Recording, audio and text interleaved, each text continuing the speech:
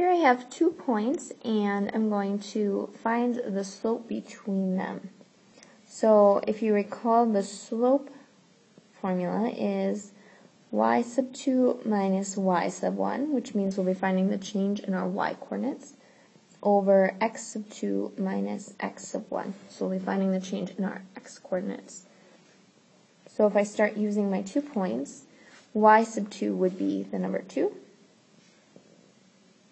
and y sub 1 would be 6. So on top of my fraction, I'll be doing 2 minus 6. That will be over the change in the x's. So now I need to use the second point first again.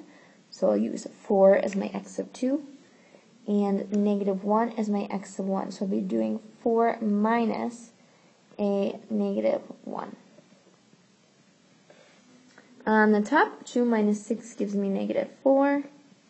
And on the bottom, 4 minus a negative 1 is a positive 5. So I have a slope of negative 4/5. This is in lowest terms. And it also means that I have a negative slope to my line.